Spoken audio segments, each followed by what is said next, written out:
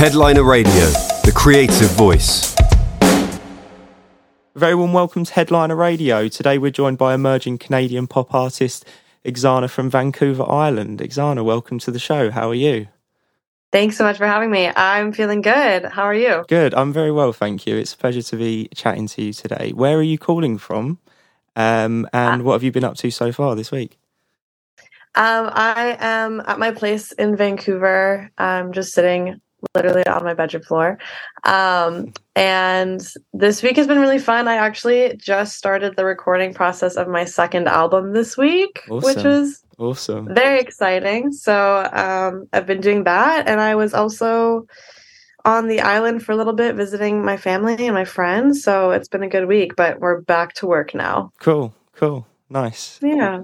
Okay, before we talk about the new record, I want to go back and talk about how you got into music. Did you always know it was something you wanted to do as a career? Yeah, I think it was like the first thing I ever knew about myself, honestly, when I was really little. I think that Avril Lavigne was like my favorite human in the world when I was a little kid, and I just like wanted to be her so bad. But I also grew up in a pretty musical household. Like my parents always valued music and art and creativity. And so I started, violin lessons when I was 5 and singing lessons when I was 10. And I danced and I did all sorts of art classes and everything. So it was always a very creative home. And I always knew that music was what I wanted to do long term. Yeah, absolutely. So main musical influences and who you listen to growing up, I'm getting, like you say, Avril Lavigne. I mean, first album from the first album, obviously, like that Complicated. I think I was 10 when that came out, or maybe 9, and it was big record. And who else do you consider to be your main kind of musical influences? I also grew up like listening to Taylor Swift, and probably fell in love with songwriting through her first.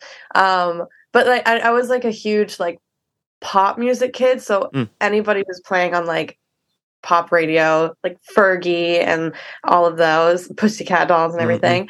But my dad listened to a lot of like 80s, 90s rock and like grunge music. So there's a lot of like Goo Goo Dolls and AC/DC and Killers and all of that. And then like we also loved country. And so we just like listened to everything. But right now, or like in my teen years and adulthood, like I'm a huge Halsey fan, Taylor Swift, like I said before, Lennon Stella. Songwriter types, then. All those kind of those kind of artists, Okay, tell us about the new single, Bad Bandit. I guess for our listeners, what the track's about, what inspired it, and what kind of a vibe you were looking for on it, and how it came together from a creative standpoint.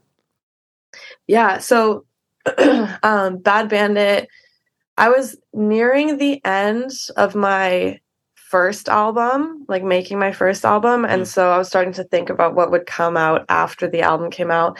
And because the album was like pretty emotional, I was like, I just wanted to make something really fun and not super serious, just have fun with the song. And so I usually come to my producers with a song, but I didn't have anything during that session. I just wanted to do something fun. So I kind of came up with the ba ba ba ba da da, and I was like, okay, let's roll with that. Like that sounds fun. Let's do something with there.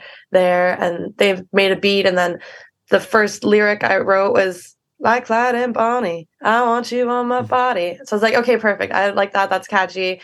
Let's go down like a little Western vibe. And then I, in my head, just kind of like made up this character of this girl who is kind of like a Western Harley Quinn, like clinically insane girl, but like total hopeless romantic and just like loves love and everything. But like the minute anybody hurts her, she just has no other choice but to kill them, because what else are you going to do when somebody hurts you? You got to get rid of them. Yeah. So it just started like making this whole story in my head about her and like her whole life and her relationship with her dad and her first husband. And then now she's met this girl who's like just like her, who's also a bandit, also a criminal, and she thinks it's meant to be and it's fate and this is her soulmate.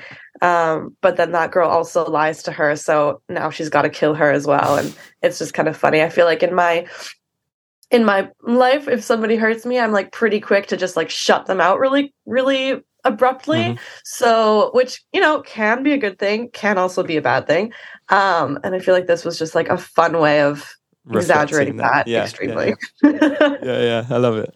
And you mentioned you kind of started with a bit of a melody for you, I guess, and a few kind of like a little top line there. But is that how you usually come up with a track? Or do you write on a particular instrument?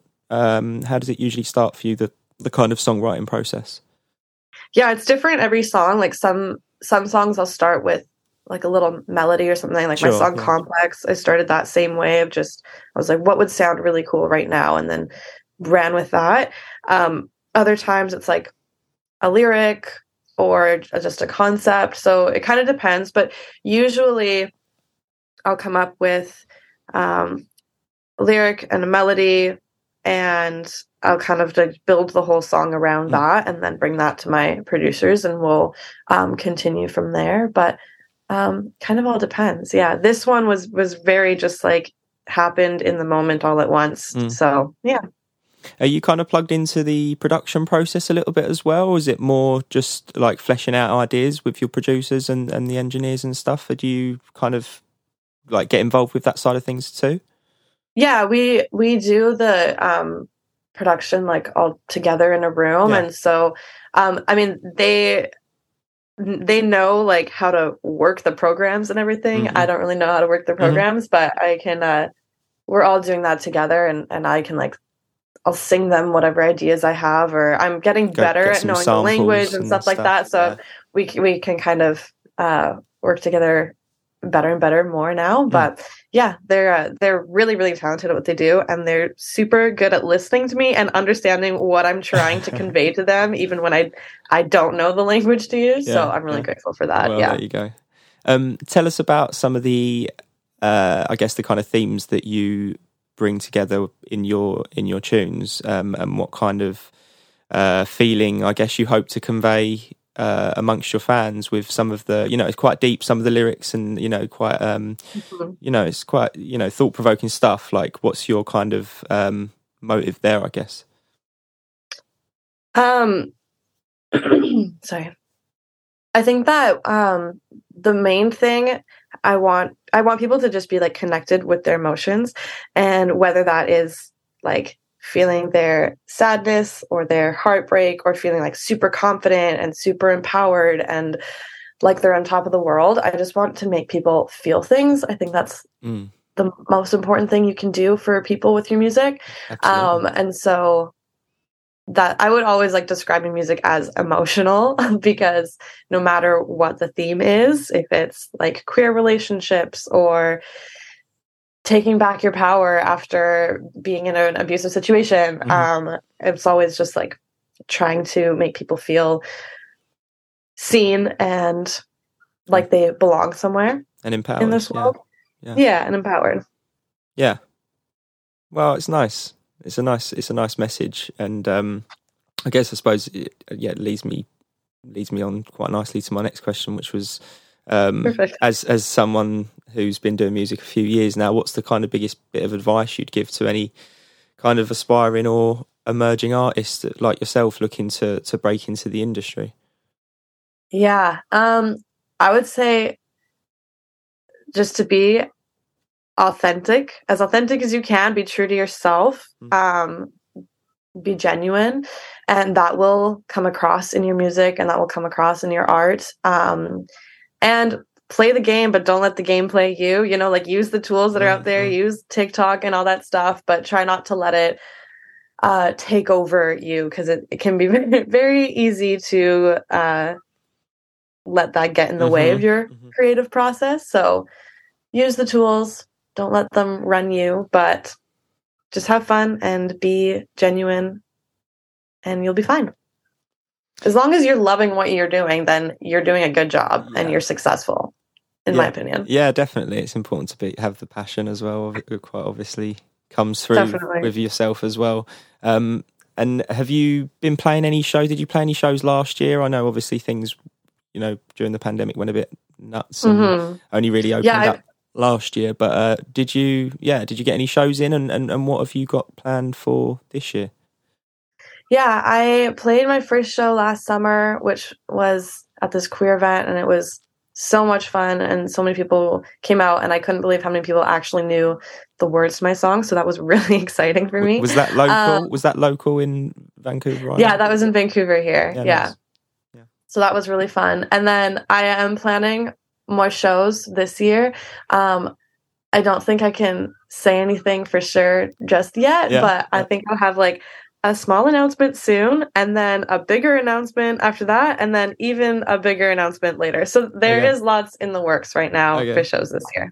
Okay, awesome. We'll stay tuned. We'll stay tuned. And to that extent, what have you also got planned on the music side? You mentioned an album's on the way.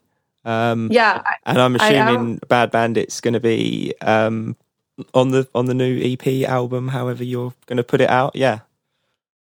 Yeah, I am working on my second album right now, but before we get to album stuff, I have a couple other things coming out. First, Bad Bandit was one of them. So Bad Bandit is just a fun thing on its own, and then I have a couple more songs coming out this year before we dive into like the next album era. But I'm really excited. Like I said, we just started the recording process, so we're still kind of at the beginning of the road for that one, but it's going to be... I'm really, really excited for it. I think everyone's going to love it. Yeah. Amazing. And before I let you go, Xana, what else have you kind of got in the pipeline, music-wise and otherwise, that you're just looking forward to for the rest of this year? Music-wise, I'm just excited to play at the shows and like meet more people and see everybody's faces. I think that's going to be really, really fun.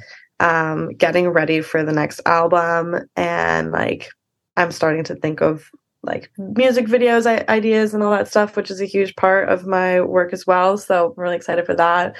Life-wise, I'm just having a good time. I live in this amazing house full of queer women, and we love each other, and we just go on all these adventures together. And so I'm excited to do more of that with them and have a summer in Vancouver and just live amazing. Life. Yeah.